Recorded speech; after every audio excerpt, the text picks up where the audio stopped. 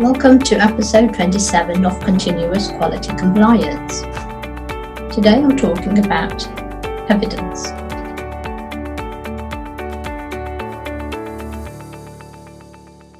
In order for the CQC to ascertain that you are following your statement of purpose and that you are meeting the standards, you need to provide evidence. Many providers get confused about the level of evidence or how much is required. Evidence should be provided during the carrying out of the service, so the forms you use should be created in a way that it provides the relevant information. What you want to do is be effective in gathering evidence. For instance, for social care providers, they usually have to provide information to the local authority. Well, make sure the forms cover the local authority criteria and the CQC standards. That way you do not need to double up. And also, for instance, if you're a nurse, ensure that the NMC requirements are covered. When you do audits, check that the forms are indeed providing you with the evidence you need. Have a look at staff files. Do they show a robust recruitment process? One organisation I went to, there was no notes for interviews, there was no consistency in the way recruitment was undertaken. It was so haphazard that if they were taken to tribunal, they would not have been able to provide any evidence.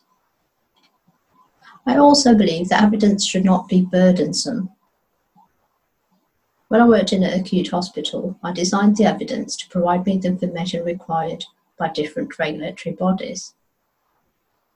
The consultants loved this approach as it made their life easier because I kept the form simple for them, while at the same time making sure I had the information that I needed to provide it to the regulatory bodies.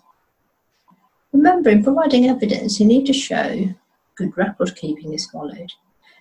What I say is, if you're not happy for it to be read in a court of law, then do not write it. Think about the language and clarity of the meaning of what you're writing. They say a good thing is to see if it would be clear to a 5-year-old. This will avoid you using a lot of jargon. The thing to remember is evidence gathering need not be complex, because if it is, then the staff won't comply. You also need to explain to staff the reason for gathering the evidence. Staff are more likely to be compliant with filling in forms, doing it correctly, and supporting you if they know why they are being asked to do something.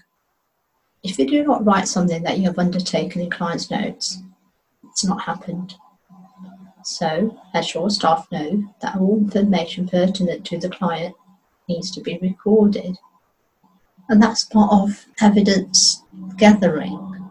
It's making sure that everything you need is there and making it as smooth a process as possible, and at the same time making sure that there's enough detail in the evidence to show the inspectors when they come.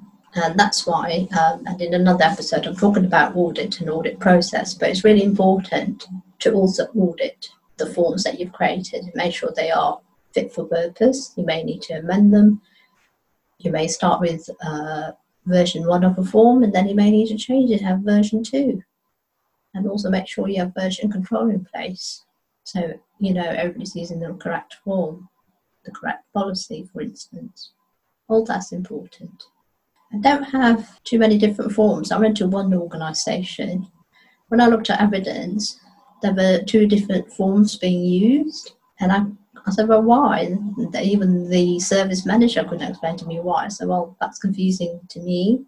It'll be confusing to the people using the forms, and you don't know which is the most up-to-date. So it's about really tightening up on your processes as well when you're looking at evidence gathering. So it's always important to plan what evidence you do need before you create forms. So you're actually asking for the appropriate information as you go through the pathway. So one of the things you can look at when you're looking at what evidence you need is look at the patient pathway, client pathway. But also look at it as in terms of the client pathway, but also in terms of the process. So look at both processes in parallel, and then look at what you need to create in terms of documents. And that's a really robust and effective way of doing it. Thanks for tuning in. Please rate and review the podcast. Do subscribe to the podcast so you don't miss any episodes.